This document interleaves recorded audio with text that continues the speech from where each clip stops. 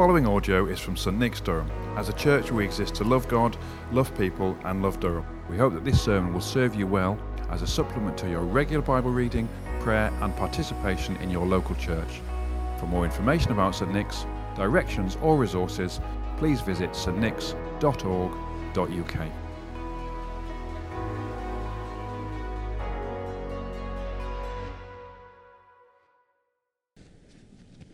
Well, good morning, everyone.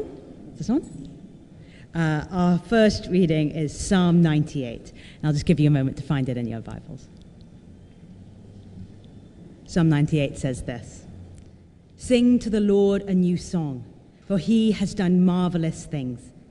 His right hand and his holy arm have worked salvation for him. The Lord has made his salvation known and revealed his righteousness to the nations. He has remembered his love and his faithfulness to Israel. All the ends of the earth have seen the salvation of our God. Shout for joy to the Lord. All the earth burst into jubilant song with music. Make music to the Lord with the harp and the sound of singing, with trumpets and the blast of the ram's horn. Shout for joy before the Lord the King. Let the sea resound and everything in it, the world and all who live in it. Let the rivers clap their hands. Let the mountains sing together for joy. Let them sing before the Lord, for he comes to judge the earth. He will judge the world in righteousness and the peoples with equity." And our New Testament reading is Acts 10, verses 44 to the end. While Peter was still speaking these words, the Holy Spirit came on all who heard the message. The circumcised believers who had come with Peter were astonished that the gift of the Holy Spirit had been poured out even on Gentiles, for they heard them speaking in tongues and praising God. Then Peter said, "Surely no one can stand in the way of their being baptized with water.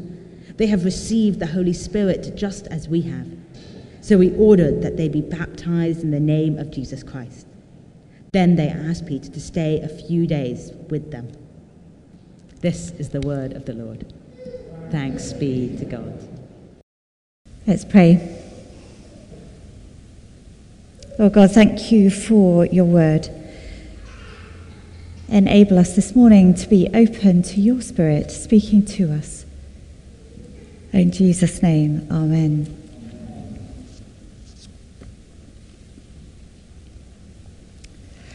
Our text today is the last snippet of a much longer story to do with Peter, the centurion Cornelius, and the Holy Spirit.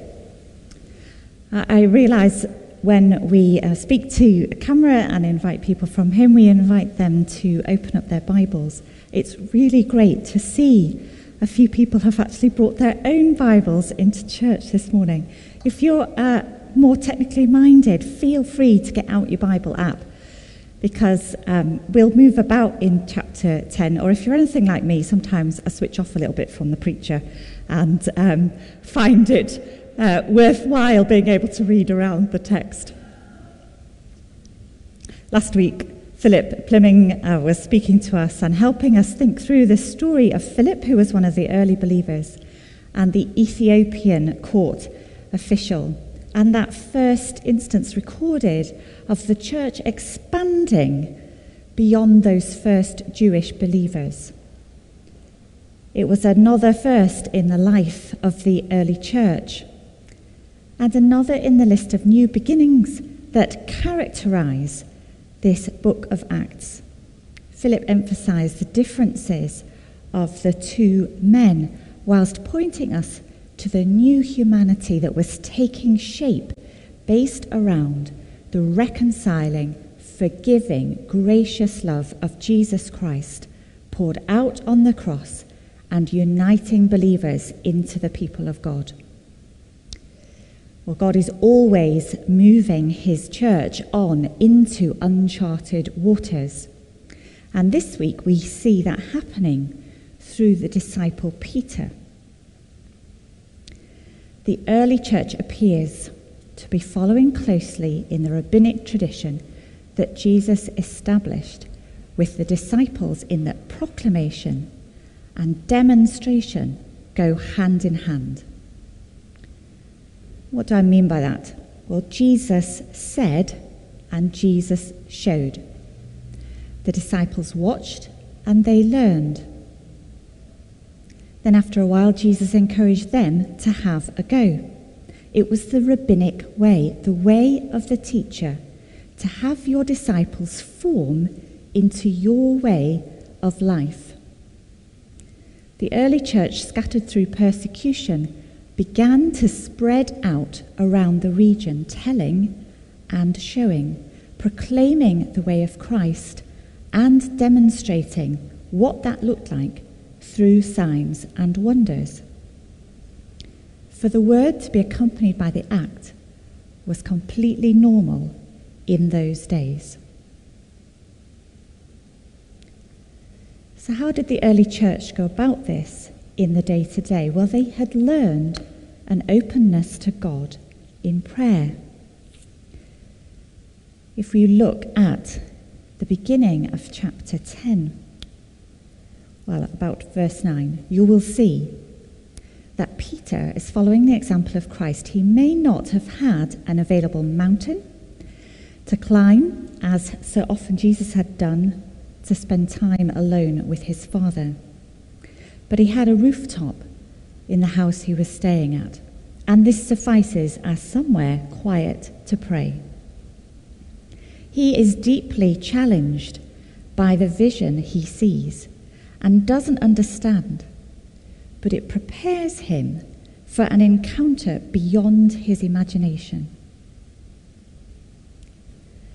Cornelius,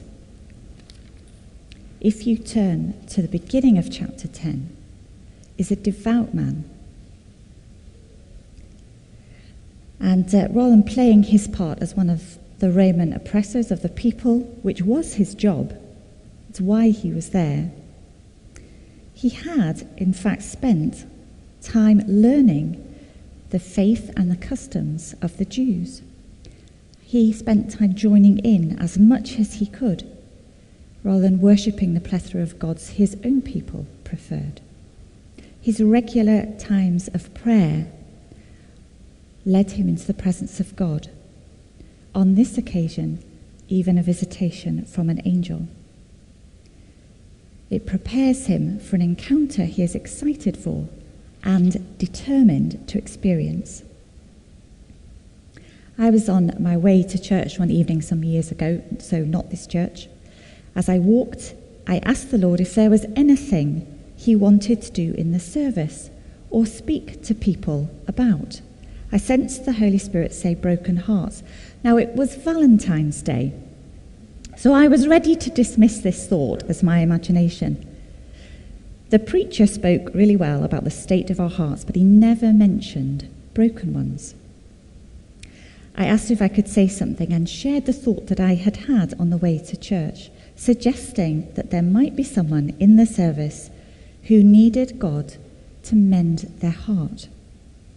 Another person came up to say she hadn't heard a word that I'd said, but on her way into church that evening, she had received a picture from the Holy Spirit of a biscuit breaking in two, and the knowledge that this was a picture of how someone felt about their heart, that it was broken in pieces, but that God wanted to mend the heart. Someone in the congregation began to weep and found people to pray with. Openness to God in prayer can bring an encounter that changes everything. So what about that openness to encounter? Well, Peter was prepared when the soldier and the servants from Cornelius turned up at the house. He was prepared to go on a journey. These were unclean people in Peter's eyes, but he had been prepared for this. He was prepared to enter the home of a Gentile. It didn't stop him telling them that he shouldn't really be there because this wasn't the done thing. He recognized the Holy Spirit when he came in power on the gathering of people in the house of Cornelius. So that's Peter's openness to encounter. Cornelius, as I said, had been prepared through this encounter with the angel. He'd acted on that. He had gathered his family and friends. There's quite an assembly, according to the text. The anticipation must have been palpable. Their hearts are soft and open and ready. Friends of ours who used to live up here in the northeast had not been Christians for very long. They were leading the youth group in their church, and they had a youth group session. They'd been reading the Bible. They'd started to pray. The Holy Spirit had come upon them all together. So one of our friends ran out to the nearest phone box, it was some years ago, ran out to call the vicar to say, you better get here quick because we're not quite sure what's going on and you need to see this. The vicar came. He looked around at this room full of teenagers who were speaking in tongues, on the floor, laughing, crying, looked at our friends and said, carry on. And off he went back home again. They were a room full of young people who had open hearts. And certainly for our friends, it changed their approach and their own openness to the Holy Spirit from that moment on. It brings us to that place of openness, to God's compassion and mercy. God wants to heal people. He wants to bring them into relationship with him. This is what Jesus showed his disciples, and it's how the early church is functioning. Peter has been here and there. He was healing Aeneas from his paralysis, then raising Tabitha from the dead. And at this point, I really was hoping to show us all a video from a lady called Louise. She told me she'd be watching at home, so I'm sorry, Louise and Louise's mum. We can't show the video this time, but I'm sure there'll be another occasion. Louise, let me tell you in my words rather than hers, had been invited onto our Alpha course that was running before Easter. She'd been invited by a friend who had done the Alpha course last summer.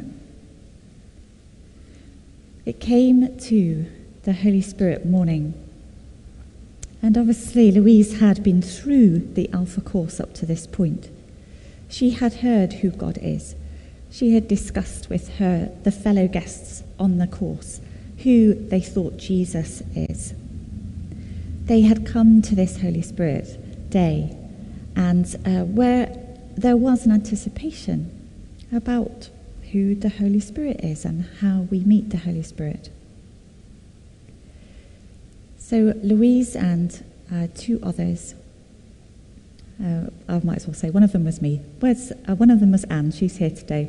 I think she's on the door. And we were in a breakout room and we were praying, and all we did was invite the Holy Spirit to be with us.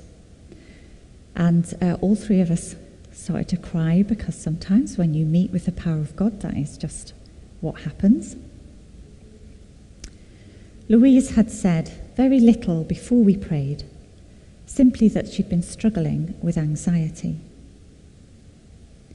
But as we prayed, she knew, she could feel it happening. That anxiety was lifting. She could feel strange sensations going on in her body, the headache that she had had for an entire year and had tried everything to get rid of, lifted in that moment. She relaxed. She kept on crying. But it was really because she was meeting with the Holy Spirit. It would have been better in Louise's words. But isn't it interesting that through Alpha, through friendship, Louise is understanding the gospel, who Jesus is, what it means to know him as her Lord and Saviour, to live her life orientated around him. Through meeting the Holy Spirit, through meeting the Holy Spirit, Louise has learned already that the Christian faith isn't just about learning stuff, but about a relationship with her Heavenly Father who loves her, who really does care for her, and wants her to live a fuller life.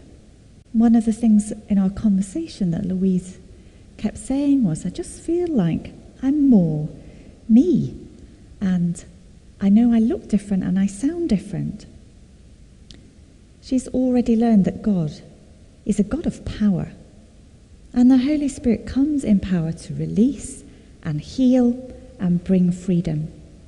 Soft hearts open us to God's compassionate mercy in powerful encounters in Him.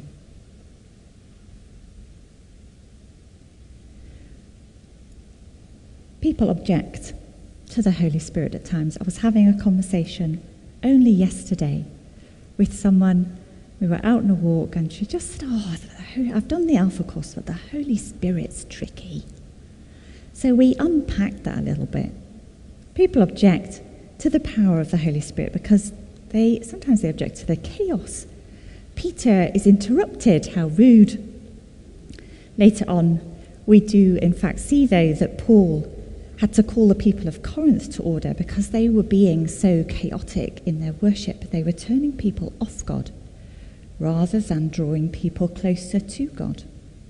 So there's a case for good order in worship, but it is possible to hold openness and good order together in a way that edifies the church and builds it up rather than setting it against itself. God's sense of order is better than ours. People object to the loss of control. Speaking in tongues doesn't mean we have lost control, though.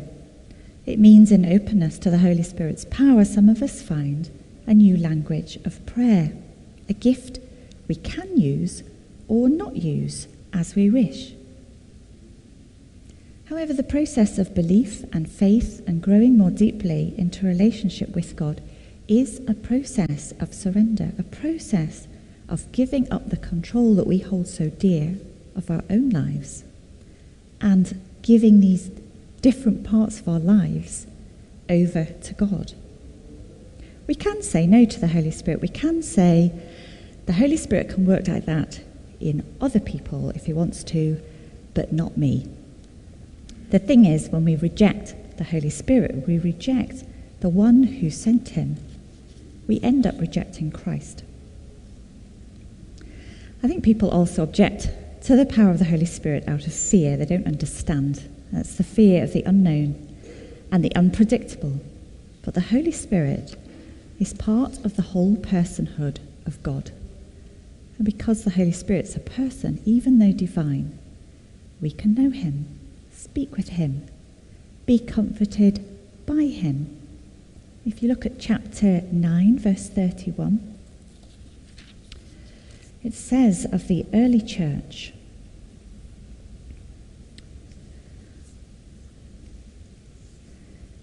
that it was enjoying a time of peace and was strengthened. It was living in the fear of the Lord and encouraged or comforted by the Holy Spirit. And through that it increased in number. And there are times I have not obeyed what the Holy Spirit was asking me out of fear or embarrassment or the risk of upsetting somebody, which is all a bit daft, really. The disciples didn't always understand what Jesus asked them to do, and so would have questions. And I think clarifying questions are no bad thing, and I think it's okay if you think the Holy Spirit is asking you to do something slightly crazy, to ask a bit more about what you think the Holy Spirit is asking. In fact, it can be very wise. The disciples never ever turned round and said, "No, sorry, Jesus, don't feel like it today," or "I don't want to make a fuss or upset anybody." We know from Luke's Gospel that the first time Jesus sent them out in pairs, they came back elated. They couldn't believe how much they had seen God do through them. For the first time in their lives, the faith they'd grown up with was making more sense. Once they no longer had Jesus beside them, but had the Holy Spirit instead, they simply continued trusting that Jesus was with them through the power of the Holy Spirit, just as Jesus had promised he would be. Peter didn't object to being interrupted. He doesn't come across as scared or nervous or offended. This Gentile Pentecost is so similar to the one he and the other disciples had experienced, it struck him as entirely authentic. Peter recognized the welcome of God to the Gentiles, so the only response he could honestly make was to welcome them also into the church through baptism by water.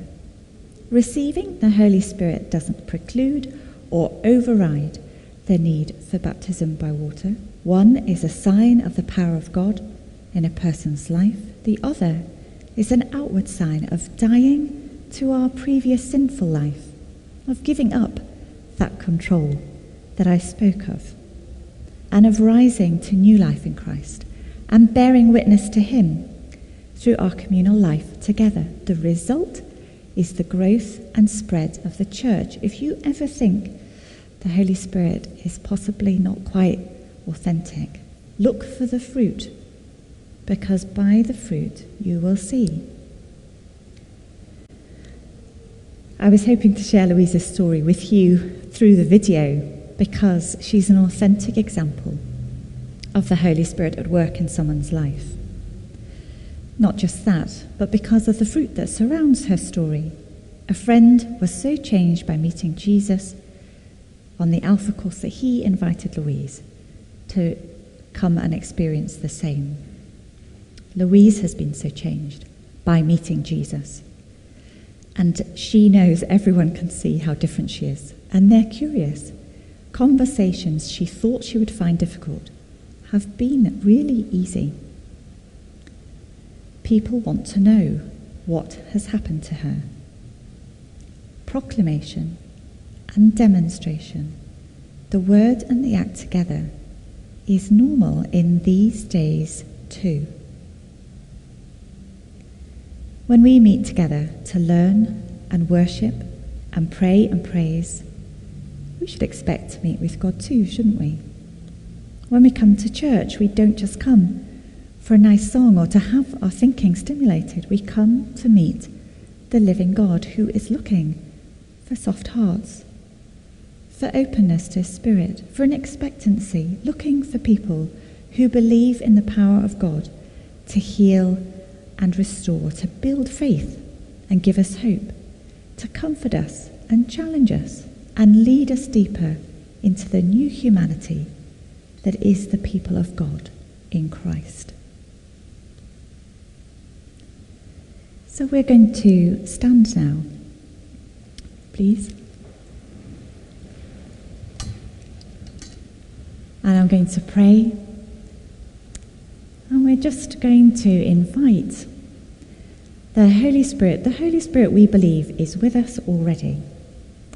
But it has to be said, there's something about welcoming the Holy Spirit even more, of really opening our hearts and being expectant.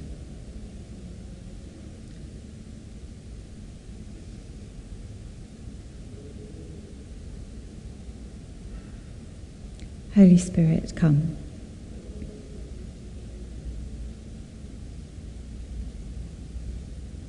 Fill our hearts again with a love for you.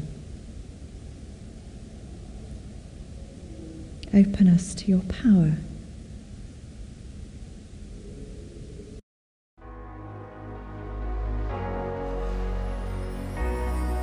Thank you for listening to the St Nick's Durham podcast. If you'd like to hear more sermons and teaching like this, then subscribe wherever you get your podcasts. For more information about St Nick's, visit our website at stnicks.org.uk.